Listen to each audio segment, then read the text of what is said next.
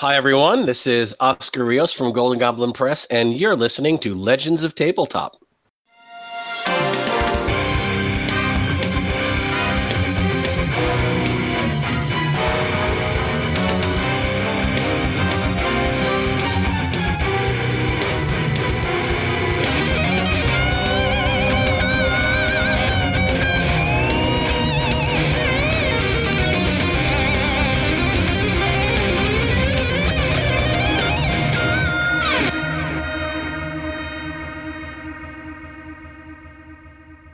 Oh, that was so sweet.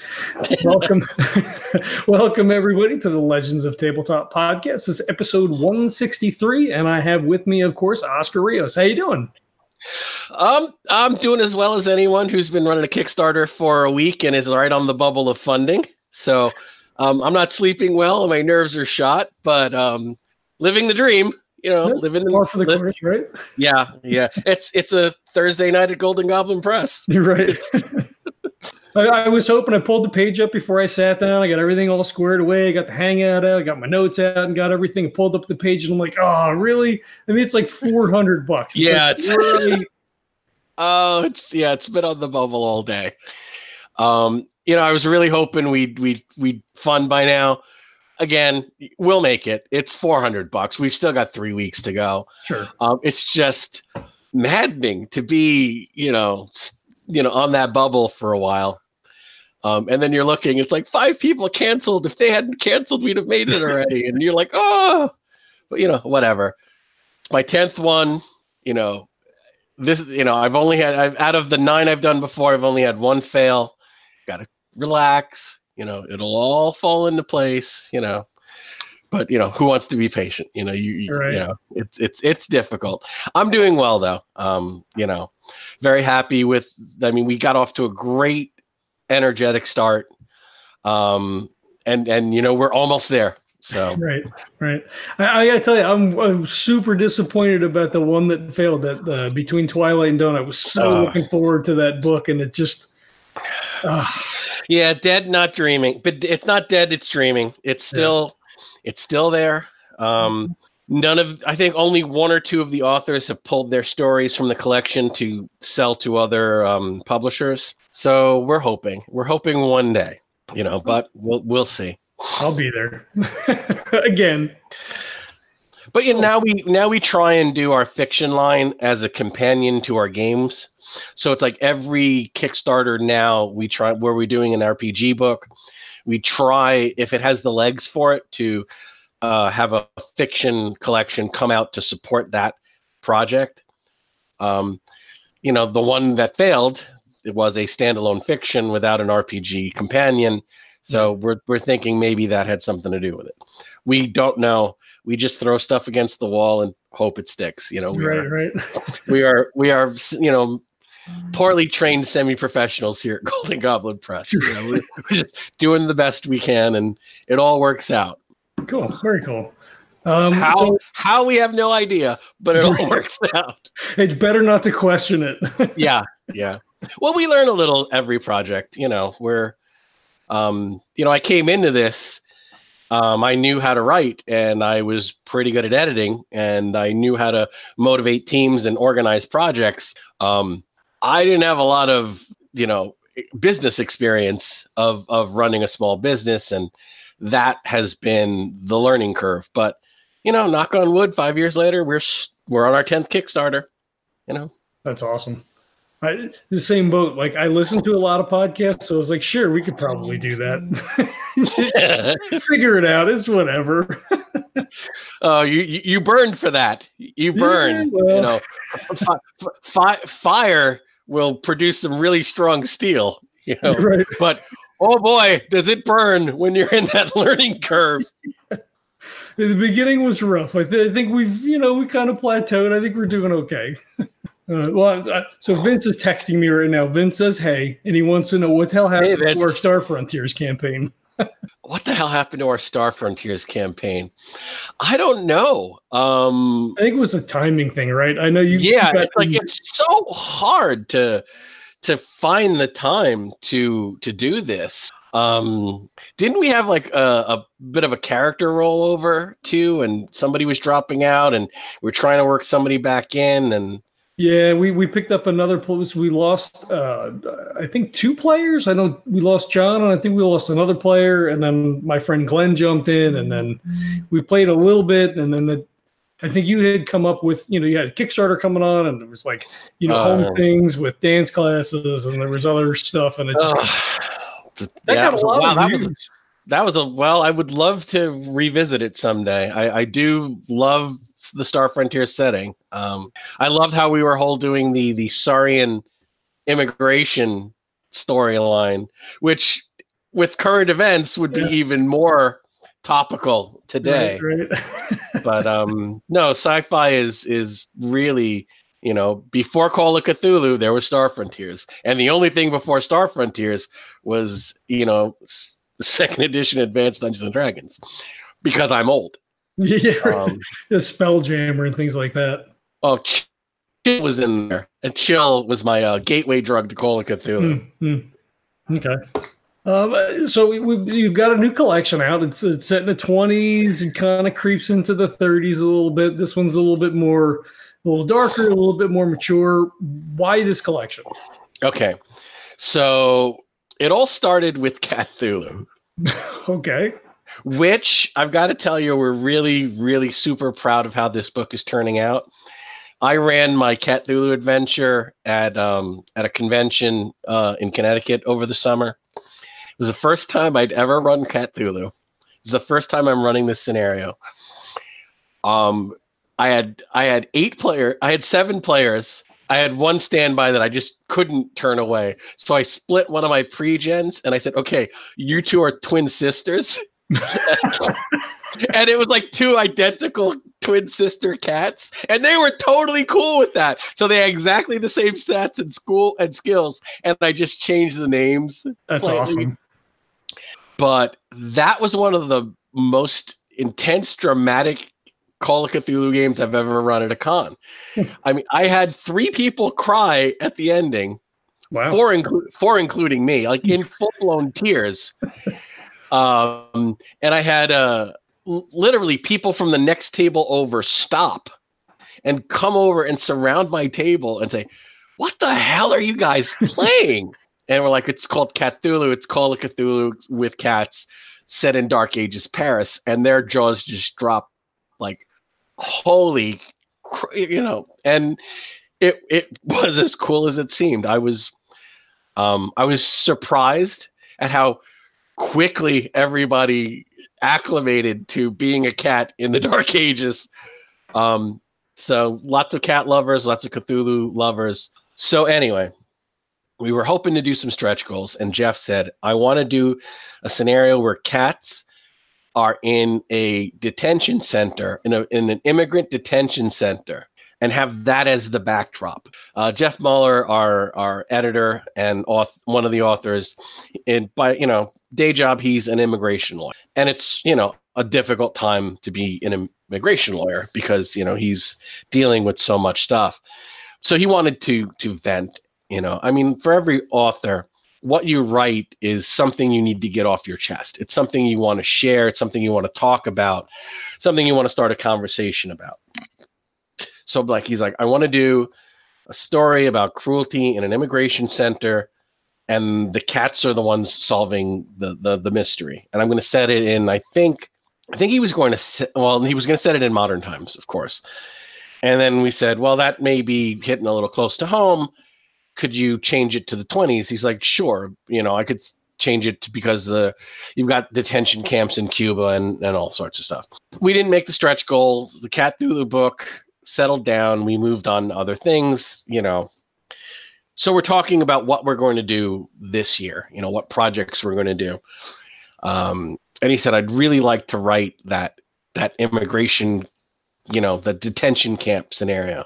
He goes, and it doesn't need to be with cats. It can be with, regular scenarios. It's a really good idea. And I'm like, all right, well, that's kind of a heavy topic. And I said, I have a scenario like that I've never even considered publishing because it's a heavy topic. And he's like, well, what's yours about? And I'm like, it's about date rape and illegal abortion in the 1920s. And he's like, oh my God, that sounds amazing. And I'm thinking, you know, is it? oh, it's, I'm extremely proud of it. Right, I've ran it at cons. It is very dark. It is very dramatic. People get very invested in the story, and it's a horror. It's a horror that, you know, it's a horror that's very understandable. It's a horror that you see on the news. Right. And, you know, God and God forgive our poor society. It's a horror that so many people face in their lives. And he's like, well, that sounds amazing. We should totally do it. Now, here's the thing. I love Jeff like a brother, but there's a short circuit in his brain somewhere. He wrote a scenario that was, and it's in the Invictus one we've got coming out, that is very dark and very violent. And it has, you know, rape and forced breeding and bestiality. It's the goddess of the white apes with the apes of Opar. And I'm like, well, would you like some help in rewording the trigger warning? And he goes, why would we need a trigger warning? I'm like, because you have rape and bestiality. And, Yeah. and he goes, well, I guess I'm jaded. I didn't realize that. I'm like, didn't realize that. This is horrific. I mean, we're going to publish it. We're a horror company. It's what we do. But dude, if you don't see that this is horrible. So Jeff is like, look, I've done dark collections before. We're in the horror business. You know, what are we, you know, let's do this. Right. He says, if we've got your scenario and we've got my scenario, we've got the foundation of a whole collection. I'm sure that we could find other people who want to write very dark stories about very difficult topics. So we made a wish list with 2 columns, the authors we'd love to work with and the topics we'd love to cover. And we were able to get people to sign on and pick from that wish list. And then it was like, so are we doing this? Now that we know we can do this, are we doing this? And it was a concern, to be honest. I actually sat down and I spoke to my family before I made the final decision to do this, because I wanted them all to be aware we're going to be doing something very dark that deals with a lot of very touchy subjects. And they were like, no, you have to. You know, you absolutely positive. Not only did they support me, they pushed me forward. They really said, no, you have to do this. You know, so we're, you know, we did it. We went full steam ahead. We were going to do the Britannia and Beyond, the Invictus Kickstarter earlier in the year because of some issues with our parent, with Chaosium and others. We were not able to move forward with that in the timeline.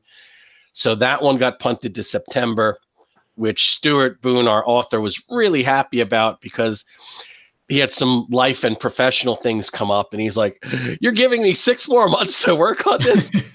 You know, thank you, Jesus. Right. So, right. You know, you're like, oh, is Stuart going to mind that we're punting him for half a year? And for the record, no, Stuart didn't mind at all. He was thrilled. Right. And I lit a fire under my staff. I'm like, okay, we are switching tracks. We are going with this project, and we need everything now. We need pitches. We need art. We need to get this video. So it was a runaway train for a few months to get it ready to go. But we had a great launch. And what else do you want to know? I mean, there's a lot to cover in this project. Well, so, I mean, the 20s and 30s are such a turbulent time, like you said, and we don't see a lot of this type of scenario. I think Caleb Stokes, you know, with RPPR, I think he was it Bryson Springs, where it was like Depression era. So he kind of touched on this similarly in that it had, you know, these darker scenarios and, you know, like human suffering, you know, along with the mythos kind of stuff, but it's not a real common thing. Why do you think that is? I think these are hard conversations to have. I think people are worried that they're not going to be commercial. I think, quite honestly, I sat on my scenario for more than 10 years before I felt it was time to put it out. And even then, I wanted to talk to my family before I did it. I mean, we live in an age where Salman Rushdie gets death threats because he wrote a book. We live in a time where, sudden random acts of violence because people don't agree with your point of view on certain things are unfortunately a risk. So do you really want to draw that kind of attention to you when you can just write about Migo? Yeah. When you can just write about, deep ones. And to be honest, I have deep ones in my very dark date rape abortion scenario, because let's face it, deep ones are a little rapey. Yeah, it's kind of what they do. And to be fair, I've been sneaking in these kind of scenarios into my work for a long time. There's a reason A Family Way is set in New York, because this was the follow-up scenario to The Tenement, which is in Tales of the Sleepless City, which is about a group of investigators trying to get statements from tenants in a slum, in a tenement slum, to get them to sign affidavits to take their landlord to court. Yes, that is a story about, social injustice, but because it was one scenario snuck in, nobody really freaked out. Right. And now we decided, well, we're just gonna, we're not gonna have the vegetables as a side dish. We're making a whole vegetarian book. We're going, it's going to be this in lots of different flavors of this, and it's going to be dark and painful and uncomfortable, and people are going to get upset, and we're going to have trigger warnings on everything, but we're going to do it. And so yeah, that's where we did it. But why aren't there more like this? Because they're hard to write. They're hard for the authors to write. They're hard for the players to play. You really have to have conversations with your players. And even when they know what they're getting into, I've had players know what they're getting into, listen to the trigger warning, and halfway through the scenario said, can we take half an hour? Can we just stop and get some air? And got some air, talked to them, and said, I didn't think it was going to be a problem, but it's bringing up a lot of stuff, and I just needed a minute to center. And I'm like, do you want to continue? And like, yes, I do. I just needed a minute. And those moments are very powerful, and there could be a doorway for conversation. They could be a pathway to healing, to, coming forward with personal truths that are difficult to talk about. But scenarios like this are more than just, beer and pretzels around a table. They can be a teaching tool. They can be a form of therapy. They can be a social conversation between people who are living, in a slightly different life, in a slightly different place, fighting monsters and magic, but with monsters and magic and ghosts and spirits and alien technology, people are people. The evil that human beings perpetrate upon one another and the reasons for this is just another level of the horror in the scenarios we're doing. People are thinking, oh, it's all about social. No, there's all the mythos stuff you're expecting from a Call of Cthulhu book. It's in there. We're just adding one more level to it. We're not taking anything away. If anything, these are going to be worse than a regular collection. They're not, we're not lightening anything. We're darkening, if any, We're not adding cream. We're adding more black coffee. This is an espresso shot. This is not creamer. Right. And I guess to speak to what you're talking about, I guess the flip side of that too is for most of us, gaming is a way to sort of disconnect from things that are going on. Allow us to just sort of like take that pause and kind of just sort of flush things and get to be the hero and sort of do whatever the system setting portrays. So to kind of delve into those deeper, darker things. It's just like, I did this all day, like, I watched the news and like now we're playing this, and it's like, yeah. But every once in a while, you're gonna want to put on Empire of the Sun or The Color Purple or Forrest Gump and watch Bubba die and just be in that moment where you're completely emotionally raw, and have that just wash through you and kind of get it out of your system. Sure, you're gonna want both. There's room for both. Sure. There hasn't been a collection like this.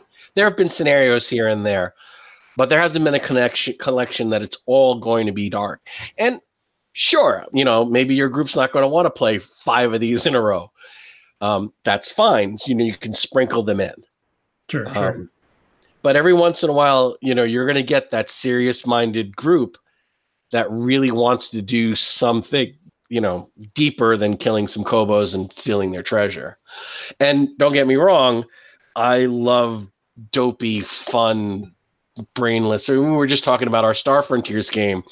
I ran a Robotech game based off the Dread system at Kineticon, and that was absolutely ridiculous, and people loved it. I mean, I was actually playing the Robotech soundtrack. Nice. During the game. Yes, I do have the 25th anniversary Robotech soundtrack. So I had all the theme. I even played the mid-break bumpers when people went to the bathroom. So yes, there's room for just complete fun, ridiculous gaming to just laugh and get it off of your chest. But there's also a very valuable place for very, deeply emotional, dark sorts of experiences at the gaming table as well. Sure. Now, is this a theme that we're going to begin to see sort of running through Golden Goblin Press? I mean, you have the story you're telling us about the Cthulhu thing, and you have the Heroes of Red Hook, and now this collection here, or is it more that, hey, we're not going to shy away from these topics as opposed to kind of putting them to the forefront? Oh, we've never really shied away. When a dark story cropped up, we post a dark story. In our very first book, we had Let the Children Come to Me, which is very dark, one of the darkest things we've ever did. And we haven't really gone that dark since, although we've had some that had trigger warnings here and there. This is the first time we decided we're really going to delve completely in. I don't think we have the fortitude to do lots of books like this. This is going to be very draining on the staff and the authors because of the depth of the weight of the material. After this, we've got Britannia and Beyond planned later this year. There's a huge demand for the Cold Warning stretch goal that we didn't make, A Haunting in Kingsport. I'm playing with the idea of launching a short 1 or 2 week Kickstarter where it's just going to be that scenario. So it'll be like Cold Warning and Riot at Red Plank. It'll be that thin one scenario thing. Because that one was, that we planned to do one scenario, and that one was a runaway train, and we ended up doing 3. The third of which is, I'm really looking forward to that coming out. But no, it's not going. This is not a turning point. This is not, this is not a change of course. This is us doing this, and then the next thing will be something else. Sure. I mean, we've done a Cthulhu Kickstarter. We'll do anything. If it's entertaining, we've got authors interested in doing it. If I'm half drunk and I think it's a good idea at the time, and you were there when that book was born, right. If for some reason something happens that enough of us are passionate about, oh yeah, we're going to do it. And luckily, enough of our fans have always decided they'll take that trip with us, and it's been a ride. Right. Well, and that's, we were talking beforehand. I mean, that's the sort of thing. Like, I don't know that I'll ever run these, but I kept saying, oh, we're launching at midnight on Friday, blah blah. I'm like, shit, midnight on Friday. That's like 9:00 for me, early backer. Yeah. And it may never come off the shelf other than for me to read through it. But it's about supporting independent creators to get, their vision and to be able to bring things to bear that, we can all get a crack at, Right. I'm thrilled to, one of the things I'm really thrilled about is we've got 3 authors who haven't written for us before. That's cool. So we've got Helen Gould, Charles Gerard, and Christopher Smith Adair. And Christopher Smith Adair, he's got a career. He's got a body of work. He's just never, somehow, we just haven't worked with him yet. And this worked out great, delivered the pitch we were looking for on the topic we were hoping to get. And we're really thrilled to be working with all of these people for the first time. Cool. Well, and I think the interesting thing is do you find that the Cthulhu audience is it's a more mature game overall, right? Like everybody plays D&D. They all start with that when you're a teenager. It gives you that power fantasy trip and you can do anything and you make it through to level 30 and you're a god. Where, Cthulhu, you're a fallible human. You're playing Joe down the street or, Flapper Sally or whatever. Like there's much more human frailty and foibles that I think older players, I'm making a huge generalization, but I think older players or more experienced players embrace that, higher chance of failure or that human frailty more than, someone who's like maybe either just getting into RPGs or a younger set where, it's like, oh, that's that game where you go crazy or, why do I want to play that? You just lose. Like it's definitely changing. I will say that, yes, the average Call of Cthulhu gamer at a con is a lot more mature. It's a level of maturity that a lot of other gamers who are sitting down for other games don't have. Does that mean they chronologically are more mature? In some cases, yes. But we have a lot of parents playing Call of Cthulhu with their children, which is really amazing. And you can see the kids are like, "Oh, I've got a shotgun," and the dad's like, "Yeah, that's not a good thing. If you're starting with a shotgun, that's not a good thing." Yeah. And like, "Oh, why don't we just draw?" No, you don't draw your gun to threaten someone. So you see the young kids getting slowed down.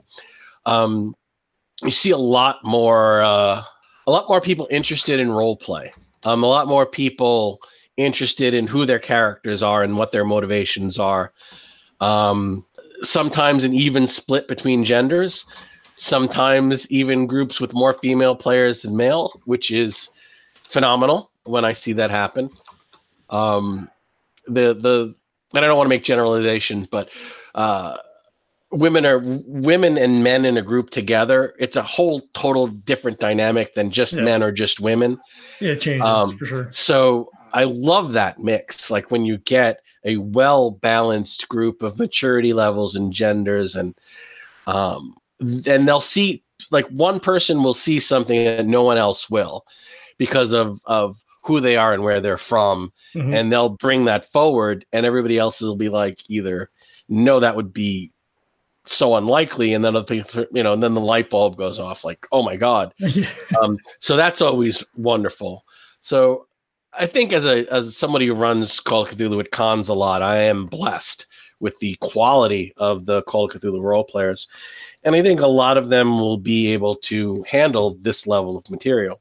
When I ran this at cons way back when, I was just starting out in my career and I couldn't get the 8 p.m. slot because other keepers were getting those slots and there was too much Call of Cthulhu. So I would have to run at odd times. This was a long time ago when I was like nobody. I mean, I'm still nobody, but I'm somebody in this little small pond. But anyway, so I'm like, I've got this really dark scenario. I'm gonna stay up late. You can tell it was my 20s, and I'm gonna run this midnight to 4 a.m. And nobody's checking on you midnight to 4 a.m. You could run anything you want. And I've got this one with, date rape and abortion in the 20s. And I've got players sitting down at midnight to play this. I'm like, all right, listen, this is what the scenario is about. If you've got any problem, find another table. Nobody left. They all just, oh boy, this is going to be, we're in for it now. We came to the right table. If anything, the players are more eager when they find out it's going to be something really, really dark.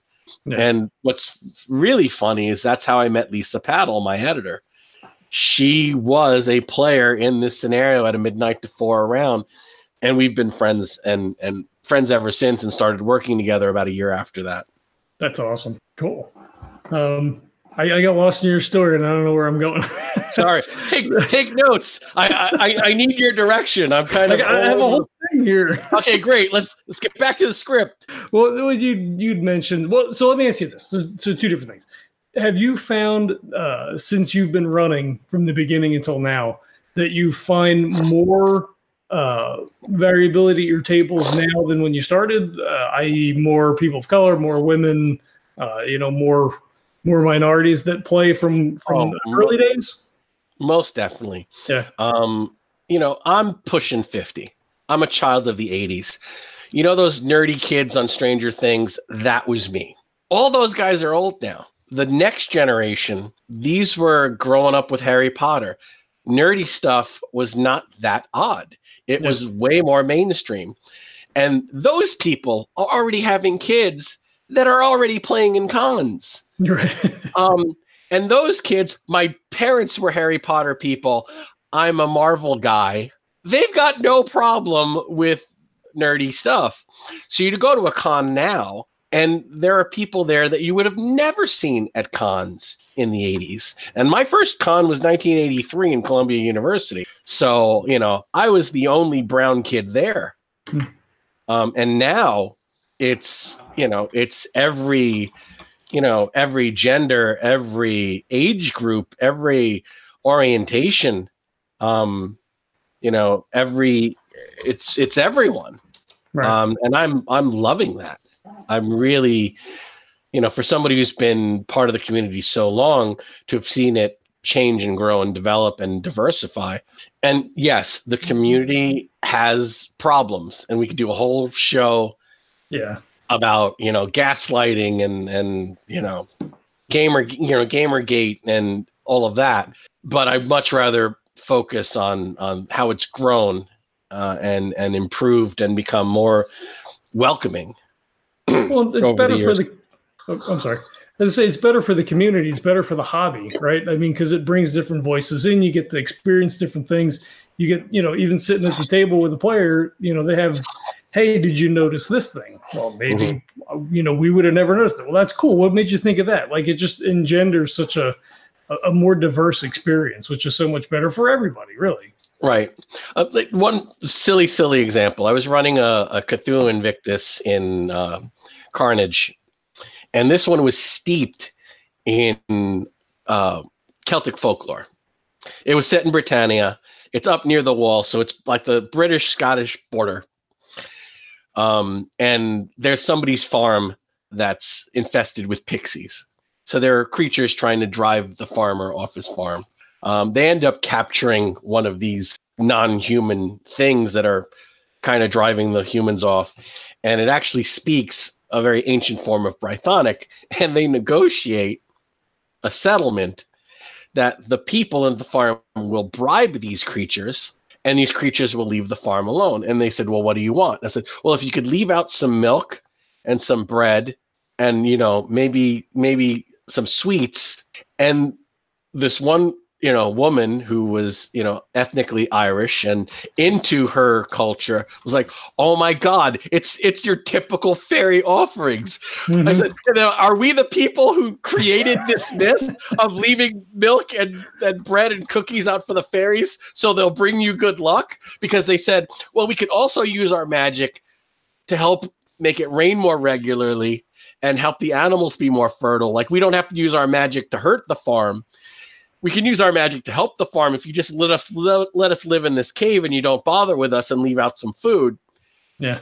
So again, that was something that unless you had that, person who knew a lot about Celtic folklore for some whatever weird reason, quirk in her personality, like, she got that. And she informed the other players, like, oh my God, we're the creators of this tradition. Right. So she got it. but it was because we had such a diverse group and because we had that one wonderful oddball player who for some weird reason knew a lot about this obscure stuff. I knew a lot about it because I researched it to write the scenario. This was just something she had.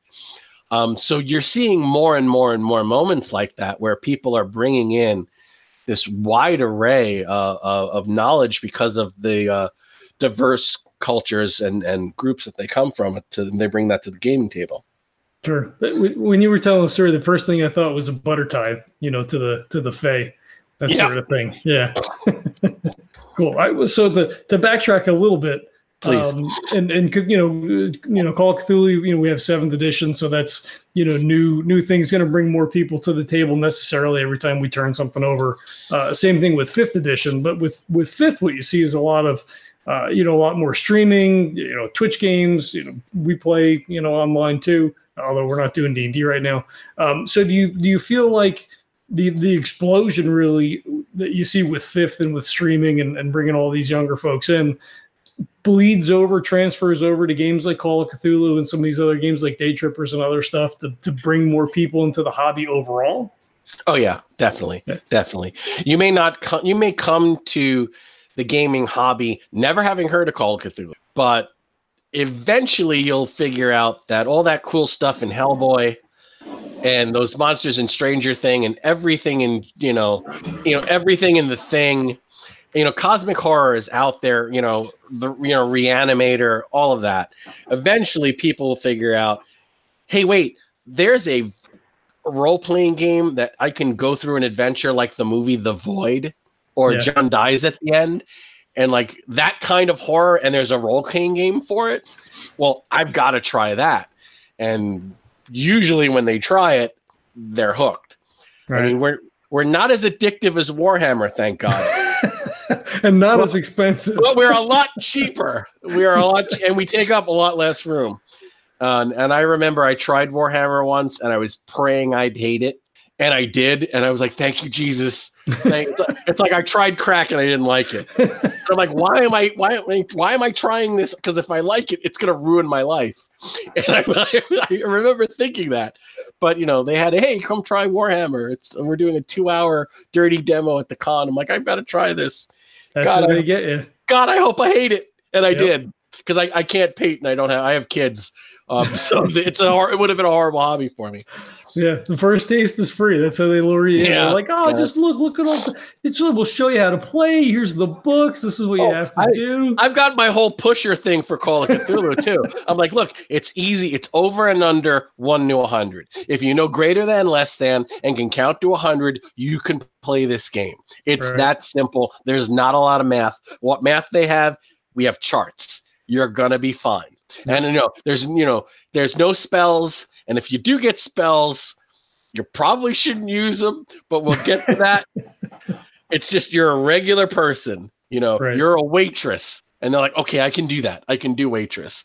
And then 4 hours later, they're like, are you running anything else this con? Oh my God, this was amazing. And then, I see them at cons every year, and the fan base. Yeah. See, I like that so much more these days. And maybe it's just because I'm old now, but like my favorite games are just like our Fear Itself game. You're just normal people, right? So the decisions you make really matter because there's no magical heals. I mean, I guess there could be, but typically there's not a magical heal spell. Like if you get hurt, you're in the hospital. Like you're done, son. Like that's it, So like, we'll spend far too long a lot of times debating on what path we should do and like how do we want to approach this thing we're trying to figure out. But like, wow, it really matters in a fictional, not real way. Oh, it does. It does. And the fact that it's rooted in reality makes the stakes way higher. I remember having one player put a 45 round bullet in a 12-year-old's head, in a 12-year-old's chest, because he was possessed by an undead wizard and he was casting a spell on a party member. And then the police showed up. Yeah.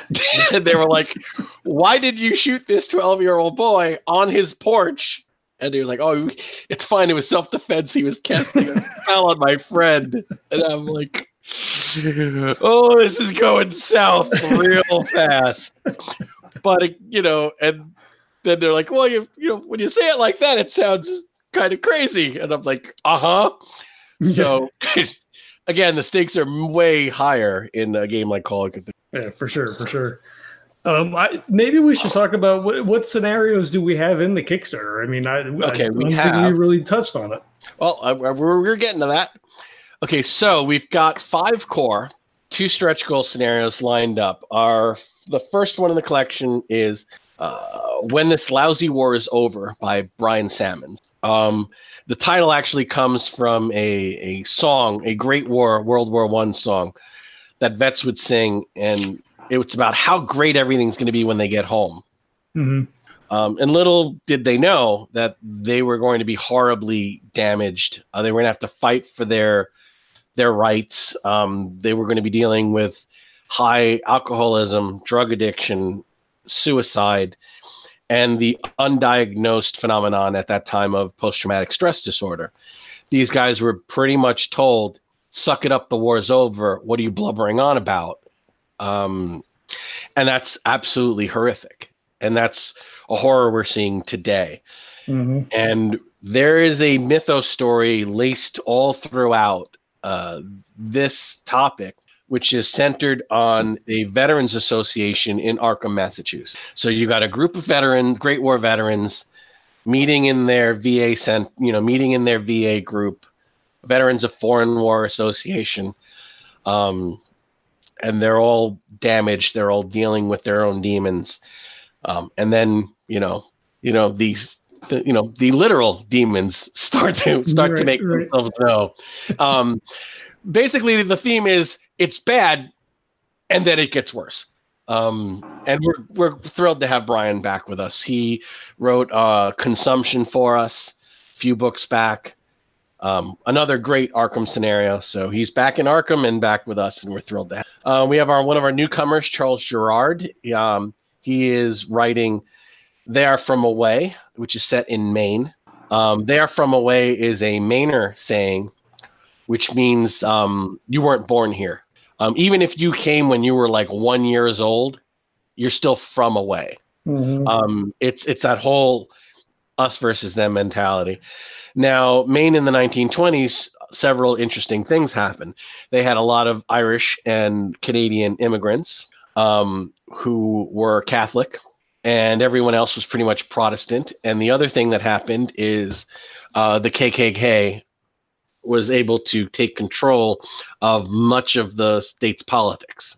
So this is a story about immigrants. It's a story about religious persecution, and then it gets worse because there's an actual real life person who was with the KKK, who was a former stage magician, hypnotist, spiritualist guy, and we're going to vamp that and basically turn it up to 11. And it's going to get, again, bad and then worse. Well, before you move on, do we want to out Charles Gerard? I mean, I don't know how much of a secret it actually is. It's not a secret. He's talked about it. Charles Gerard is actually Keeper Chad on the Miskatonic University podcast. He doesn't publish under his name because in real life he has journalist credentials, and he doesn't want those Google searches to have their, you don't want to mix your orange juice and milk. Sure. Okay. And again, Charles is a native Mainer, and he's really digging deep on this one. We're very excited to have him. Another newcomer is Helen Gould, and she is writing Fire Without Light, and this takes place shortly after the Tulsa, Oklahoma race riots of 1922. And her theme is dealing with the surging violence against the African-American communities in that area. In this particular case, fueled from a white church. The phenomenon of hate being mixed with religion is baffling and horrific. And then you add the mythos to it, and it gets so much worse. Yeah. And this is, loosely based on actual event. This Tulsa race massacre actually happened. I mean, this is not like just a made up scenario. Like, this legitimately happened in the world. Yes, yes. It was one of the wealthiest communities in the country, and it was literally bombed from the air for no reason other than racial prejudice. But we're not gonna. It is what it is. It's ugly, and we're going to talk about it with monsters, and it's going to be so much worse. And then we have A Fresh Coat of White Paint by Jeff Mahler, which we've talked about. He wanted to do something with detention camps, and God help us all, detention camps are not a new thing. He could have said it in modern time. He could have said it in the Revolutionary War period. He could have said it in the Civil War period. And it fits perfectly well in California in the very early 30s. So his scenario is about a camp being refurbished, that it was some kind of an old, creepy Spanish mission, that if anybody had done a library use role before they started rebuilding this, they would have picked somewhere else. if Woody had gone straight to the police, this would have never happened. Right. So again, you're dealing with Hispanic Americans, Mexican Americans, people who were born here, people who are legitimate American citizens being rounded up to be deported to a country they've never been to, right? Which again is horrible and actually happened. And we're adding monsters to it, and it's going to be so much worse. And this is around the same time as the Zoot Suit riots, all that stuff. I think it was San Francisco. Yep. Yeah. I remember I was watching something about it. It's the kind of stuff you don't normally hear about. So when I saw the scenario, I'm like, oh, I wonder if that's all part of the same thing. Yeah. And again, it's the reason you don't see these sorts of programs on the History Channel is the same reason we are not seeing these kinds of scenarios written. They're not fun bits of our history to look at. My scenario is A Family Way, and it's about a group of independent flappers out for a girls' night who let the wrong men buy them some drinks. These men happen to be a group of cousins sowing their wild oats from Innsmouth in the New York speakeasy circuit. It results in more than one pregnancy, and these men want to bring these women and their unborn children back to Innsmouth. And again, it deals with a lot of very dark and heavy issues. This was a hard scenario for me before I was a father of a daughter, and now that I am the father of a daughter, it's even so much harder. Yeah. But again, this is something that happens. This is something that we can't pretend isn't part of the day-to-day life for many women who have been victims of these sorts of crimes. And this will be a difficult scenario, and a lot of people shouldn't play this one. But again, you can say the same thing for all the scenarios. Sure. And again, it gets so much worse. The two stretch goal scenarios we have are, I'm just scrolling down.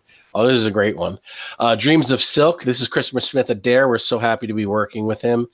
And this is about the phenomenon of companies putting radioactive material in toothpaste and cocaine in soda pop, just to give your teeth that healthy glow and to really cement the brand, if you will, in your consumer base. This was the golden age of loose no consumer protection whatsoever. Mm-hmm. And it's also the period where the cosmetic industry is just expanding. It's exploding across the American landscape. So we have a cosmetic company in Pennsylvania, which traditionally had really bad consumer protection laws and employee protection laws. So you've got workers in deplorable conditions producing potentially dangerous products. And then we add the mythos, and it becomes so much worse. Always worse. Always worse. It's not a spoiler. It's on the Kickstarter. We talk about a miraculous secret ingredient, and any player who's ever played Call of Cthulhu is going to be like, oh God, this is going to go south really quick. They're gonna read the premise, and we need lockpicks and kerosene. Right. Because this is going to be, we need lockpicks, kerosene, and a really good alibi. Right. Because this is going tits up. This is going pear-shaped real quick. And the last one we have, God willing, if we make all our stretch goals, is the Blood Red Mill, which deals with phenomenon of secret. This is something that happened at, I believe, Harvard. Don't quote me. There are other people better at the history than this, of professors forming secret courts where they would meet and discuss which students they thought might be homosexual. And then they would do everything in their power to expose them and expel them. So this nightmare starts when a young man is exposed for being homosexual in Miskatonic University, who subsequently commits suicide. And then the murders begin. Don't want to give too much more away than that, but it's mysterious murders on a backdrop of a secret cabal of professors, and it's Miskatonic University. What did they think was going to happen? Right. It's witch haunted Arkham. You don't think that there's going to be some kind of unpleasant, but again, the good Call of Cthulhu players are going to see the writing on the walls really quick. Right, and the angles on these walls may not match up perfectly, but don't think about it too much, and certainly don't sleep in that room. Sure. So that's our collection. We have a lot of, no two are alike. There are only 2 of them are in Arkham, only 3 of them are in New England. They're kind of all over the place, different flavors of horror. But I'm very pleased with the lineup, the authors, the topics. I just couldn't be happier the way the project's shaping up. It sounds fantastic. I mean, I think, again, for the more mature players, like to delve into a darker scenario, I don't want to say it's a palate cleanse, because that sounds ridiculous, but like it does give you that difference from what you may normally play. There's a palate cleanse. It's like coming out of a horror movie or stepping off of a roller coaster. It's you have that rush of having those so much fear and loathing, and then it washes over you, and you can put your dice away and go home, and your mind dealt with it in a way, right, in a safe way. Well, physically safe way. Emotionally, like I said, you're really going to need to have some conversations with your players before running. Right. And the first 3 stretch goals are posted up. First goal, expanded interior art, and number 2 is a full color interior. So that'll be awesome. And the third stretch goal is the 6th scenario, Dreams of Silk. So, I mean, you should definitely hit all that like in short order, I would imagine. We're, knock on wood. Yeah. We've been on the bubble. We've been at 98% all day. So I'm not taking anything for granted at this point. I just really want to get over that mark and start hitting some open ground so we can unlock some of these stretch goals. But we've got plenty others lined up. You plan for success. Right. And you have to, right? Well, you don't want to be caught flat-footed. Right. So I can talk about some of the others if you're curious. Sure. We're going to be including 8x10 prints the cover's gorgeous. Yeah. We haven't had cover art prints since Tales of the Crescent City. And Ruben Dodd did the cover. Again, he's our guy. He's one of our 2. We have 3 go-to guys now. Ruben's definitely number 1 of the 3. We've got a long, wonderful relationship with him. So luckily, I found a great local printer that I can drive to and pick my stuff up. Nice. He did our keeper screens and our last couple of sets of bookmarks. So 8x10 prints became much more cost effective for us now. So we're definitely going back to that. We haven't done it in a while because we didn't have a good local vendor. Now we do.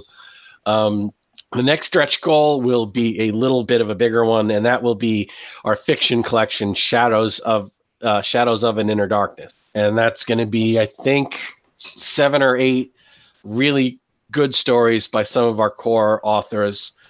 It's almost a spiritual sequel to Heroes of Red Hook, because it's going to be scenarios with I think in some cases it's going to be almost direct sequels to some of their stories, but that's still forming up. We've got a mock-up cover. We just released it on Twitter. If anybody wants to go hunt that down, I think it's on our Facebook page too. When we get closer, we'll release the cover on the Kickstarter page, and we want to do a collection of pre-gen investigators. We want to. We're going to let every author come up with their own. Mine is going to be a character I created as a pre-gen for my game years ago called Fanny McDougal. Fanny McDougal is I believe she's a cellist from Edinburgh who's a transfer student to Columbia University, that she did some work as a suffragette in the UK and knows jujitsu. Nice. Because if you look at the history, there was a core group of suffragettes who knew jujitsu and used it to defend themselves from, manhandling. But it's going to be characters like that, like just, a little. They'll be interesting. Yeah. We're hoping to do a stretch goal. We're going to create 3 investigator organizations that may be involved in fighting for social justice while they're secretly fighting the mythos as well. Those will be enlarging the main book. And another thing that'll enlarge the main book is Jeff Muller is willing to put together some sort of framework that all of these scenarios can be run as a campaign. He's done that for us with our Caribbean scenarios in our Tales of the Caribbean collection, that those can be run as a campaign. So he's going to be putting together a few thousand words on how these scenarios can all be linked. Cool. Hey, we got a backer right in the chat. Max Ryder, not his real name, backed, and he's looking forward to it. So cool. Well, thank you. Tell your friends. Please get it. We really want to fund this. It's like that Splinter. You just keep worrying at it. Yeah. It's stressful. They say the 5 most stressful things in life are getting fired, moving, a death in the family, a new baby, and getting married. Did I say getting married? Anyway, Kickstarter would be number 6. Cool. He's one of the early backers, so that's awesome. Well, thanks for joining us. I hope it was a convenient time zone for you, because it was killing me. To diverge a little bit from what we were just talking about, how difficult is it? Because you're a small company, you're trying to put out products, you're trying to, make some money doing what you're doing, and also give us awesome things to play with. How difficult is it to strike that balance between putting out a consistent number of products and just like, come on, dude, another book? Like, I just backed that other thing. Like, give me a break here. We've learned not to do them too close together. Yeah. We haven't done one in a good long while. So it was definitely the time. We've learned not to do them at certain times of the year when people are getting ready to go away for cons, or getting ready to spend money on Christmas shopping, or still having sticker shock from Christmas shopping, right. Which is why we won't be launching a Kickstarter anytime between Halloween and Valentine's Day. No, we also won't be launching a Kickstarter anytime between June and September, because that's con season, and we know all of our gamer friends are traveling. Yeah. So we've gotten smarter about when to do these things, how often to do these things. We don't want to do the same kind of project every single time. Again, we had a Cthulhu Invictus book, and then right after that, we did a Cthulhu book, because no one had ever done a Cthulhu book, and if you wanted a Cthulhu collection, this was it. And that was very successful for us because it was such a unique project. This is a 1920s collection. We haven't done one in a while. So we definitely thought it was time to get back to the 20s. It's not as much of a grind on our staff because we've increased our staff quite a bit. We now have 3 editors working with us. Yeah, 3 editors, 3 different artists. We probably have about 4 or 5 new authors who are working with us, so we can have 2 editors working on 2 different projects at the same time, which is what we actually have going on now. So having multiple projects out at the same time has become easier because we're working with more people than we used to. Okay, cool. And Max, he's got Invictus and he's waiting on his Cthulhu book right now. He's a super backer. I just sent the edits for The Undesirables back to Lisa, and as soon as she's done with writing the Northbound, she's diving back on the Cthulhu book. But we're pushing writing the Northbound to get done because we're hoping to put that out before the 1st of summer. And that will officially close the Cold Warning Kickstarter. So we're definitely hoping to put that one to bed, and then diving on the Cthulhu Grenade and putting that one to bed. We want to get these things out. It's, we've only got so many. There's only so many people pushing these rocks up the hill. Yeah, for sure. He said he loves everything Golden Goblin does ever since he stumbled back Isle of Ignorance years ago and never looked back. Well, thank you. Thanks, Max. Cool. He said the same thing. No worries on waiting. I know it's coming. No rush. Right. I mean, that's the kind of backer you hope for. They don't shut up about it. I'll let you know every time something comes back from the edits or we get a sketch. I kind of feel like, oh my God, am I annoying? And then everybody says, no, we want to know what's going on, and they complain about the people like, we haven't heard anything in 4 months, and they promised they'd update every 2 weeks. Yeah, I have a Kickstarter I'm waiting on. We'll leave it nameless, but it's the same thing. And it was one of those ones I jumped in right at the last minute. I'm like, $15, like whatever. I'll just back for the PDF. Cool, we funded, everything's ready to go. Like a year, nothing. And then, right. Oh, hey, well, this is what happened, and I'm going to recommit, and I'm going to get things going, and nothing. And life's complicated, but that's the difference we were talking about before we got on air. You're super communicative, which is great. And maybe it's a little much. I don't know. If you don't want to read it, you're like, I call it another thing. I'm just going to delete it, whatever. But at least where things are in the process. And it's not like, you're running away with people's money, right? Books are coming, it's not like, I've never heard of this person before or whatever. So I don't know, for me, it's, if you have to wait, you have to wait. It is what it is, Right. I may not answer every email quickly, but I will try and answer them. I do not hide from people. My email address is oscar@goldengoblinpress.com. OSCAR. I may be slow to get back to you sometimes, especially in the middle of a Kickstarter, but I'm not hiding from anybody. We're proud of what we put out. We try and keep our backers happy. It's not always easy, but we're not hiding. We're not avoiding. We are accountable. When people give us their money in a Kickstarter, we're working for them, and we never forget that. We do not lose sight of that. Yeah. Sometimes that means we have to spend an extra 6 months on a project to get it right, so we can be proud of it. And we hate making people wait, but we would have hated a lot more putting out something we weren't proud of. Right. And those are usually almost always the reason for our delay. Sure. Yeah, definitely.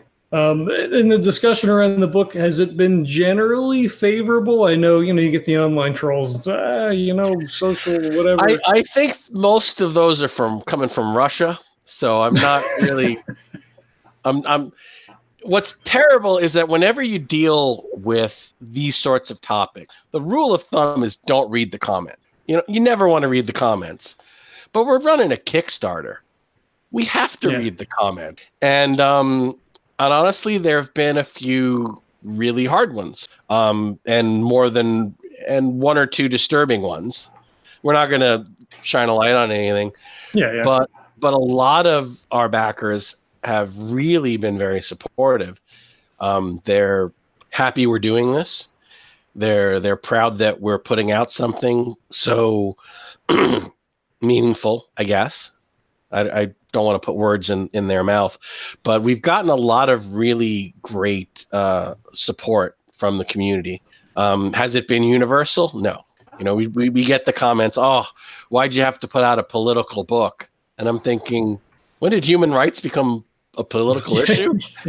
But okay, you don't want to back, that's fine. You know, not every project is for every person. And again, we're not looking to fight with anyone. We're doing what we're going to do. If you want to come on that ride with us, great. We're happy to have you.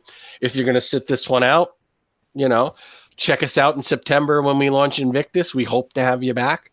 You know, we're not looking to make any enemies, but, you know, we're very passionate about this project, and we were going to do it. And we were hoping enough people would want to go on that trip with us that we'd be able to do it.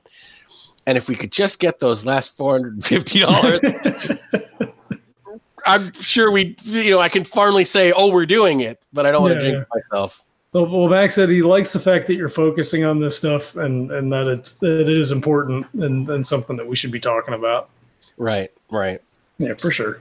All right, if we could get, since we're talking about horror and we work in Call of Cthulhu and all this kind of stuff, are there any things that for you are, I don't want to say a no-go, but is there anything that sort of like gets under your skin? Like people have issues with like, body things or like, certain types of horror, spiders or anything. Is there anything at the table you're just like, no, I don't want to, that's not for me. Torture porn. Things like Hostel and Saw, like that it's a turn off for me. I would, if I did include something graphic, it would, in my work, it'd be more subjective. But in horror films, I won't. I've never seen a Saw film, and I'm probably one of the few people who haven't. Things like the green something, where those people went in the Amazon and they were just tortured. I'm like, yeah, I'm that's a no. So personally, torture is kind of where I draw the line in my own work. It's not something I want to see. It's not something I'd write about. Yeah. The concept of inflicting pain on anything, let alone another human being, for your own sense of pleasure, I find horribly disturbing. Which, again, as a horror writer, maybe that's not a bad thing. It's just not something I want to explore in my work. Yeah, no, or in my entertainment life, Right. Anything as a player, I'm assuming you probably don't get to play very often. No, I'm usually a bridesmaid. I'm seldom a bride. Yeah. As a player, no, I'm all over the place. I mean, the last time I got to play, I both tried to kill another investigator and myself.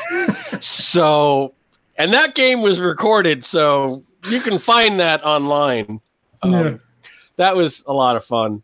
But no, I don't really shy away from much. I mean, I roll up characters who are addicted to heroin just because.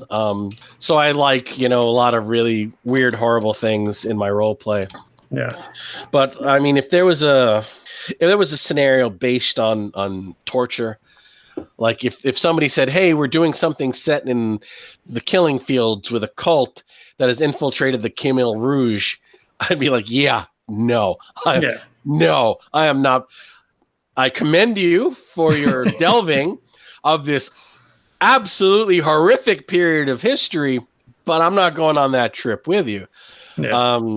The schoolgirls that got kidnapped in Africa and child soldiers, kids who are addicted to drugs and given machine guns. No, I can't.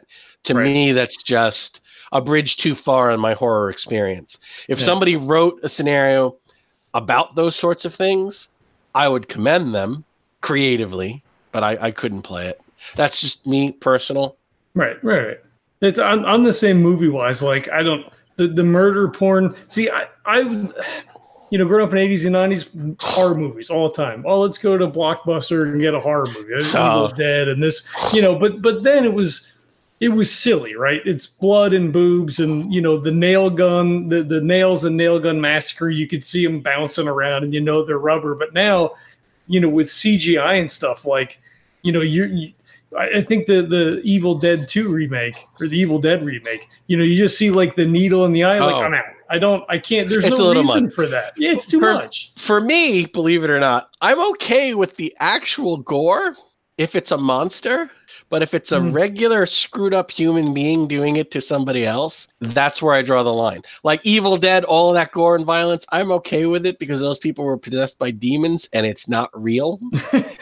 Something like Hostel, where you've got just sick, demented people who want to. That can happen and does and has. So no, I'm not going there. Which again brings us to this project. I mean, what's more horrifying than stuff that can actually happen? Yeah, exactly. Yeah, and that's a sad thing too. I mean, it is. I mean, mythos aside, these, you know, Tulsa race massacre, like that's a real thing that happened. I mean, it's terrifying. Right, and a French Canadian immigrant family with burning crosses on their lawn. You know. Somebody who was, you know, born in the United States being rounded up and putting in a camp. And these are horrifying things. Yeah. You know, a victim of sexual assault who's not being believed and having her right to choose what to do about this pregnancy taken away from her. I mean, again, I'm not a woman.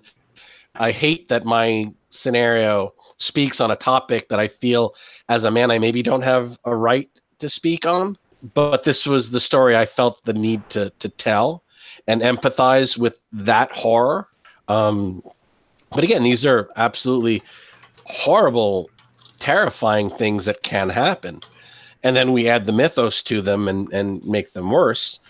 And in a way, make them more palatable because there's monsters involved. Again, like the difference between the Evil Dead remake and Hostel. Right. They're easier to talk about because there are monsters. Yeah. I think for me, tabletop wise, I don't know. I haven't been put in that position to look at something and go, I don't know that I would play.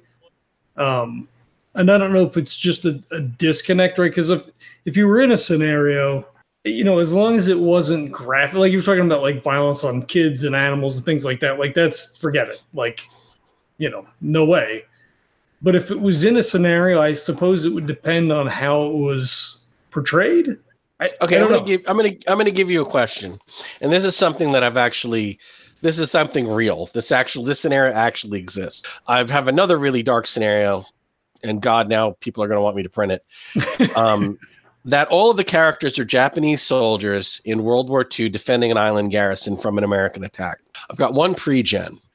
Who is a veteran of the fall of Nanking, and he's a machine gunner. He has a Type 99 machine gunner, and in his character description, he's got notches for every woman he raped and killed in Nanking in the butt of his rifle. And then the character says, "But it's not like it matters. They weren't people; they were Chinese," which is absolutely horrific. But that's one of the pre-gens. Yeah. And when I run that, and I don't run it often because, I mean, for F's sake, you can see where this is all going. Yeah. I have to pull that player aside and say, this is the character. Are you okay with it? And a lot of times they'll say no. Yeah. And I can't do this. I do not want to even walk 10 feet in this man's shoes, let alone, and he's not meant to be a positive character, but historically there was that mindset with some people. So if that happened and you were given that character, could you play him? I don't think so. Right? See? So you it's like you said, it's what's on the sheet. So like that's the, you know, I don't think so. I mean that's it just makes you feel icky. Yeah, and again, it's a very dark scenario, and that one deals with again some really the horrors of the Pacific War. You know, the the genocide aspects of some of these things. Again, another really horrible real life horror that I've infused the mythos to, so that it can be a conversation piece. But that's, again, Setting Sun, Rising Tide and A Family Away are the two darkest things I've ever written. And it's taken me more than 15 years to even contemplate putting out A Family Away. Yeah. Don't hold your breath on Setting Sun, Rising Tide. One of the goals is there's a Necronomicon package. It actually has 2 backers so far. Yes. I will be finding us a conference room in the Biltmore if they'll let me have one. If not, it'll be in my room where these backers will be able to join up with me at Necronomicon, and I will run a private game for them. We'll see how that goes. That's not all what it is. You also get a hardcover limited edition. Yeah. You get a whole bunch of other stuff. But the kicker is you get to hang out with this amazing individual, and there may be Doritos. There you go. And booze. Hopefully booze, right? I mean, there won't be any booze because we're going to be in a conference room in the Biltmore. Oh, well, all right. I mean, maybe. Like there wasn't any booze at my room party 4 years ago. Oh, you mean the one we got all kicked out of? Yes.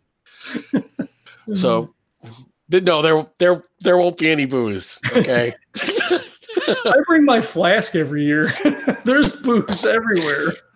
Yes, I know. But we're responsible drinkers. I mean, you never hear about fights breaking out at a Cthulhu convention. No. And that's coming up soon. I'm so excited.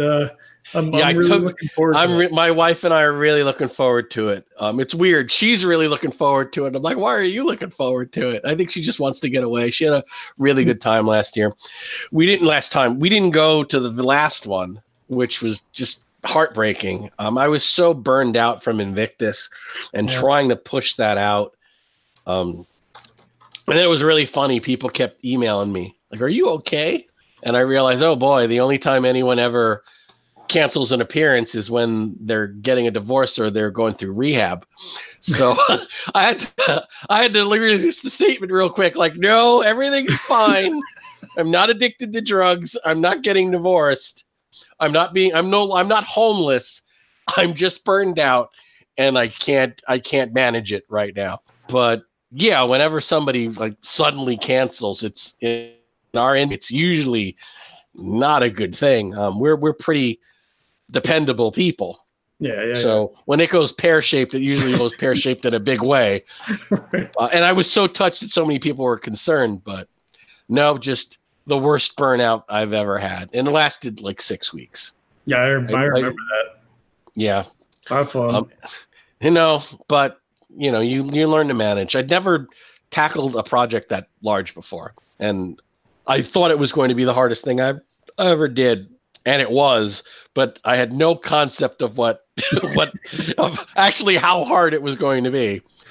I would have done it either way. I mean, when they said, do you want to take over the Call of Cthulhu line? And I'm like, we get to re-release we get to remake Cthulhu Invictus the way we've always wanted to. Well, of course we're doing it.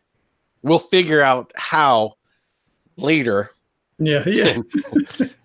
Yeah. That's why I'm not asking them about Cthulhu Dark Ages anytime soon.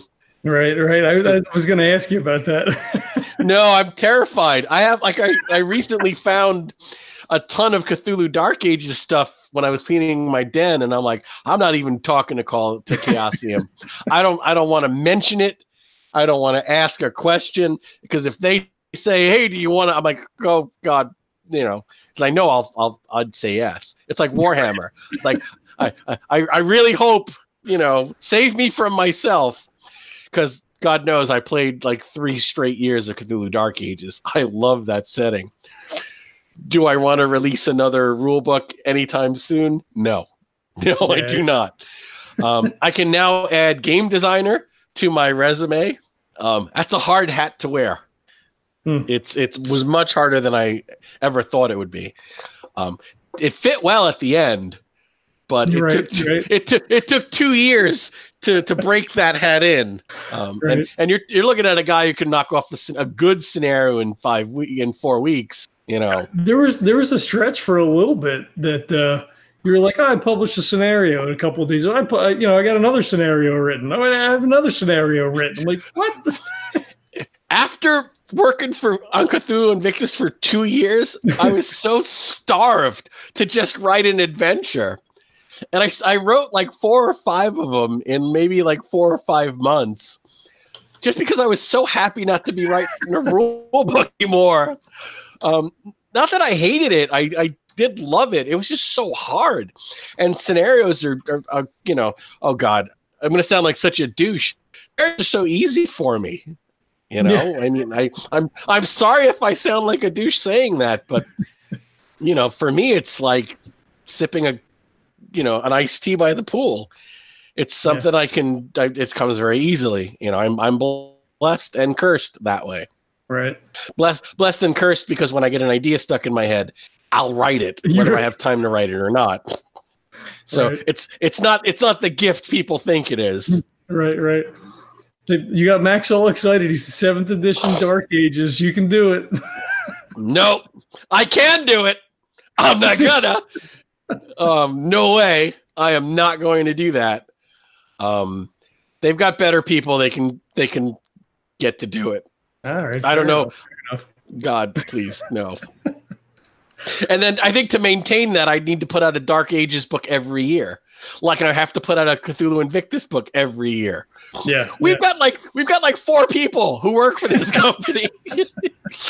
It's more than that now, but come on, we all have day jobs. You know, we're doing this from our laptops, you know. Yeah. I wonder how many people realize that for a lot of these companies that like it's just a couple of people or one person or whatever, like it's not a full-time gig for a lot of people. I think even when I tell them, I think they forget almost immediately because they expect me to have the same shipping rate as Amazon. And I'm like, you do realize it's like 6 douchebags working off their home computers in between their day jobs, you know, when they're going, you know, and going to the grocery shop and going to the grocery store, you know. There's no warehouse. There's no shipping department. There's no the warehouse is right behind you. Yeah, the warehouse is these boxes in the back of my den. But we're passionate. We love what we're doing this because we love it. You know, Keith Herber taught me you better have a good time doing this because you're not going to make any money at it. And I cry and I tell myself that all the time to remind myself. But we do love what we do. That still doesn't mean I want to do 7th edition Dark Ages. Right. All right. Well, if we're not going to do 7th edition Dark Ages, what else do you guys have coming up? What else is in the works? Britannia and Beyond is written. We have several scenarios for a future collection called Tales of the Pacific, which is scenarios set across the Pacific Islands. I've been tapped to write the one in Ponape, so that'll be interesting. It'll be basically what happened to the Kanaki after Obed Marsh came and found that they were wiped out. You know, what happened to them, and I get to write that. I haven't written it yet. We're definitely doing that because we have a cover for it, so we're not making Ruben go through all that and not do the book. So we're doing the book. It's just not going to be this year. And then I hate to say this publicly, we are in the research phase for doing our first 1920s campaign. Oh, nice. Is this exclusive? You're probably the first person I've talked to about it. This may be a 2020 or a 2021 Kickstarter. We are hoping for a large American Call of Cthulhu campaign that travels from New York to California. And much like the Europeans like to talk about the Orient Express, in this country, we had something called the Lincoln Highway. Oh, I remember this. Okay. Which is the transcontinental highway leading from New York to California that closely follows many of the pioneer routes that the wagon trains took crossing America. The first scenario, which is one of the ones I'll be writing, actually begins at the offices of Golden Goblin Press. Nice. where the players are hired to go through an apartment they've recently purchased all of the items in this apartment from an estate sale. There's a story in New York about a pair of, I think, rich siblings who lived in a penthouse that no one had seen for a while. And there was a legend that there was a fortune hidden in their apartment. So somebody broke in and tried to rob them. And when they went in there, it was a hoarder house. Oof. And the burglar was killed in an avalanche of garbage. And the smell, I believe, alerted the authorities. So the players will be hired by Golden Goblin Press to go through this hoarder penthouse to see if there's anything valuable in this mountains of garbage. And you find something that leads to a multi-state road trip of horror. It's a dream project of mine. It really is a dream project of mine. It's been something I've been poking away at mentally.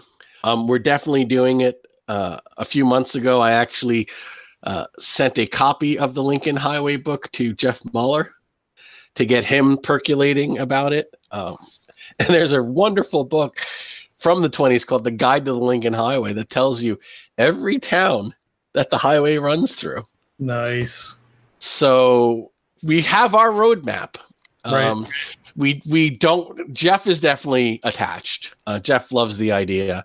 We have no other authors. We have no artists. It's in the concept phase, but those are the 3, possibly 4 projects. If I do A Haunting in Kingsport as a standalone, as a 1 week thing, like we did with Cold Warning, those are the next things we have, for the future. But we'll see how it all turns out. If we don't make this other $400, there. Are you checking now? Are you actually checking to see if we've got any? Yeah. I haven't wanted to look all evening. We're still not quite there yet. Oh, and there's been some movement. It's $20 higher than it was earlier. Oh God, please. I feel like that woman who's been pregnant for a week after her due date. I'm like, just get this out of me, please. Let's just fun and start talking about stretch goals. I've got a whole bunch of fiction authors dying to get, closer to getting their book out. I feel terrible for those poor bastards. Well, we're starting to hit that spot though, right? I mean, you get first week, last week, and then you get doldrum sort of in between. Well, midnight tonight will be 1 week. Yeah. We launched one, so not bad. We're at 98% in our first week, and we've got 3 more weeks. So, but yeah, we'll hit some open ground, I hope, over the weekend. Yeah. No, we definitely have plans for the future. Max is asking. Go ahead. Oh, and another thing that we have on our plans is we just recently released a 7th edition conversion for Lavarius Lurko, our by Invictus campaign. We are going to be reprinting that at some point with at least 2 additional scenarios. Nice. And completely converted for 7th edition. Okay, cool. So that will be a 2nd edition of the Legacy of Arius Lurko, and instead of 4 scenarios, it will be 6 and possibly 7. Very but cool. That's again and it's it's coming. It's definitely happening. We don't have a timetable yet. I mean, I've got 3 books in the very late stages of production that we can put out very quickly this year, and we're kickstarting another one, possibly 2 if we get the fiction one. So we've got a lot going on. I don't want to outpace my supply line. I don't want people to say, well, you still owe me 3 books. We're not backing anything. So You're right. and I wouldn't blame them, but we they're coming. They're all coming. Yeah. Any other Kickstarters for this year or no? We have firm plans to do Britannia and Beyond in September. Oh, September. Okay, that's right. Yeah, we did talk about it. Okay. Yep. Yeah, when you get back from Necronomicon and before you start shopping for Halloween candy. There you go. All right. Because you get to, because we're horror nerds. Nobody's backing a Kickstarter the week of Halloween. We're all getting drunk and going to parties. Right, and the older ones are taking your kids out, and the really older ones are giving out candy and yelling at people who are 19 and not in a costume. Right. And saying, "Get off my lawn, you don't even have a costume, you're not getting any candy," and then their wife yells at them. Although this may be my personal pain. But you don't want to run a horror-themed Kickstarter the week of Halloween. Yeah, it's like salt in the wounds at that point. Yeah.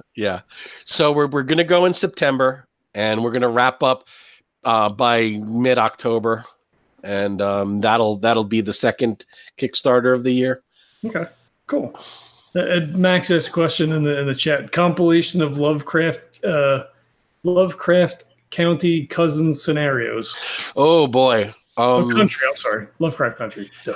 Can't read. I have recently gotten the rights back to Christmas in Kingsport and Halloween in Dunwich. Okay. Another dream project of mine is to create 2 new scenarios and put that out as a 4-scenario collection, which would be Easter in Innsmouth. Easter in Arkham and Innsmouth Independence Day. The Arkham one would involve someone finding Herbert West's notes. So we're gonna take the whole resurrection of Easter in a really bad direction. And Innsmouth Independence Day is when our Deep One hybrid PC decides that she wants to join the Daughters of the American Revolution and starts looking into her genealogy. There you go. And gets her cousins to help her.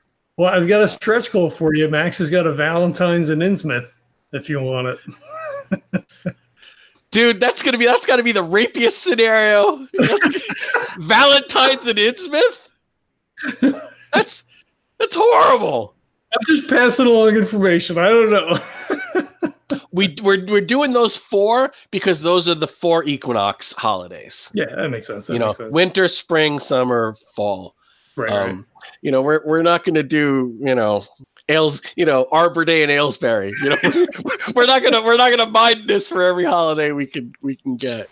Well, you need some stretch goals. Tell them to email me when we get closer to that Kickstarter. I don't even want to think about it right now.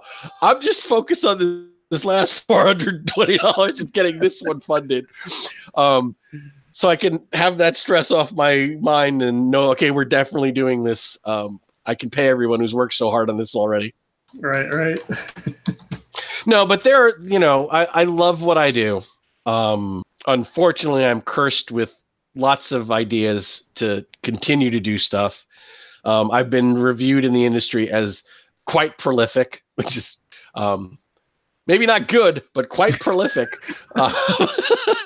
So I do like to keep busy. It keeps me out of most trouble. And there are things I want to do. I really want to do that Pacific book. I really want to do the Lincoln Highway scenario. I really want to do the Kingsport Cousin collection. And writing 2 scenarios, that's about 3 months of work for me. It's not anything I couldn't do. It's just, where am I going to find 3 months when I have so much going on already? I'm really looking forward to clearing some stuff off of our backlog plate in the next few months so that we can get to a more calm place in the company. But we're on the verge of putting out three books. And running a Kickstarter, so it's going to be a busy time for us. But hopefully by Necronomicon, the company will be in a much calmer frame of mind and be able to start making firm plans for 2020. Cool, very cool. Well, I'm looking forward to seeing you in August at Necronomicon, so we can hoist a glass together. Amen to that, brother. We'll have to see if we can carve out some time. I know it's so much busier for you guys because you're running scenarios and doing panels and doing all kinds of stuff. You got the table. And I wish I could talk about my panel. Oh, I can't. Okay. But I'm. They actually accepted a panel that I pitched, which, as you know, is not easy. Mm-hmm. Everybody's always got panel ideas, and there's only so much time and that they can fit programming, but they were able to take my panel. Cool. And I will hint that one of my co-panelists who's helping me put this together is Chris Spivey. Oh, cool. Nice. I'll have to make sure I get up there and record that one.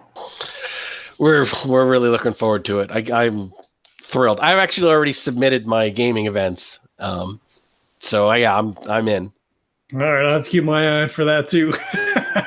Sometimes I wonder, right? Because we get a chance to play, online. So when something like Necronomicon comes or Carnage, not that I'm going to Carnage Con, but when you're in a public space, sometimes I kind of want to hold back from that. For people who may not have an opportunity to play with you, if that's the one time they get to see you, I kind of feel bad about jumping in and trying to take a spot, You have the same right as anybody else. I know. Whoever reserves a seat at the table comes and plays. I know. It's whatever. At least I know you're a good player. Well, thank you. with decent hygiene. Although I have to say that the Necronomicon people are the cleanest gamers you'll ever meet. Yeah, for sure. Well, and there's a lot less of us, too. It's horrible that you notice that. There's not 30,000 of us crammed into Providence either. Well, knock on wood, it's getting more popular every year. Yeah. Well, it's a good thing. It's good. It's still a good Providence is not that big a city. Well, yeah, that's true too. Cool. All right. Well, I appreciate you coming on. It's always a pleasure to talk to you. I know we talk offline, here and there, but it's nice to get to sit down and chat for a little while. It is. This was nice. It took my mind off of things for 10 minutes. You have to stress, because if you don't, nothing gets done. Yeah, no, I feel that. the urgency of now. Yep. Well, that's good. You're living in the present moment. Yes. The only place to be. Well, the only place you can be, unless you're delving into, unless you're hanging out with Randolph Carter. Right. and you could project. Yeah. But no, we're trapped in this one temporal space. No, I'm living. I'm doing the best I can every day to make sure that everything keeps moving forward. I know I've got backers eagerly waiting, depending on us, and we really work hard not to let anyone down. And we as backers appreciate that. Well, we appreciate your support. We can't do any of what we do without your support. Yeah. Again, that's what it's about. We were talking about it beforehand. It's just, getting in and supporting good people, doing cool things. And, we get books out of it, or we get, whatever. But, it's nice to throw some support out so that you can continue to do the thing that you love. And then, we get books to play games that we love. So, it's awesome. Yeah, it is. It's awesome for us too. When we're looking at websites and podcasts, and, as an author, you find a group that's, on YouTube that's played something you wrote. And you're like, holy hell. And you're sitting there watching or listening to people play your scenario. It's just, there's nothing like it. It's, you hear their interpretation, you hear their reaction, and the little tweaks the keeper makes to run the narrative forward with his particular group. For us, it's amazing to see it come full circle, from us putting us out to the community enjoying it. And it's just amazing that they're enjoying it so publicly, that they're sharing it on Twitch and on YouTube and all these other things. It was cool for us. I had that experience with Jason Williams. We had played a Secrets in Tibet scenario, and he stumbled across it, and he was like, hey, here's a group of people playing a thing that I wrote, and here's the link or whatever. And I was like, oh shit. So, for whatever reason, we weren't friends on Facebook at the time. I'm like, oh my God, that's so cool. Like, and he's like, oh, I really enjoyed you guys' interpretation and whatever. So now we're friends on Facebook. So a con I went to last year, somebody was running part 1 of Ripples from Carcosa. Oh, yeah. And I was like, I'm going to show up at that guy's table and sit down and ask if he had room for a standby and not say anything. and just kind of like see how far I get. And the guy like found me immediately when the con started, and he goes, "Hey, I'm running your thing." And I'm like, I didn't get a chance to be that douchebag. It's like, but that was like really weird. It's like, I'm looking, oh, who else is running stuff? Oh, somebody's running Call of Cthulhu. Cthulhu Invictus. I wrote this. Holy hell. And so that was pretty cool. Pretty amazing. How did he do? We were running at the same time. I had to run my game. He was on the other side of the room. Everybody seemed like they were having a good time. That's awesome. Are you going to be running Invictus at Necro? I am going to be running Invictus. I'm going to be running one of the scenarios that will be part of Britannia and Beyond, because I will be actively promoting Britannia and Beyond at the con. It's an older scenario I wrote a long time ago called Immortal Harvest that has gone through a very big expansion and 7th edition conversion. So I will be running Immortal Harvest. I will also be running The Undesirables, my Cthulhu adventure. Cool. And I will be rounding out the trio of games I'm running by God Help Me, I Am Running a Family Way. Well, yeah.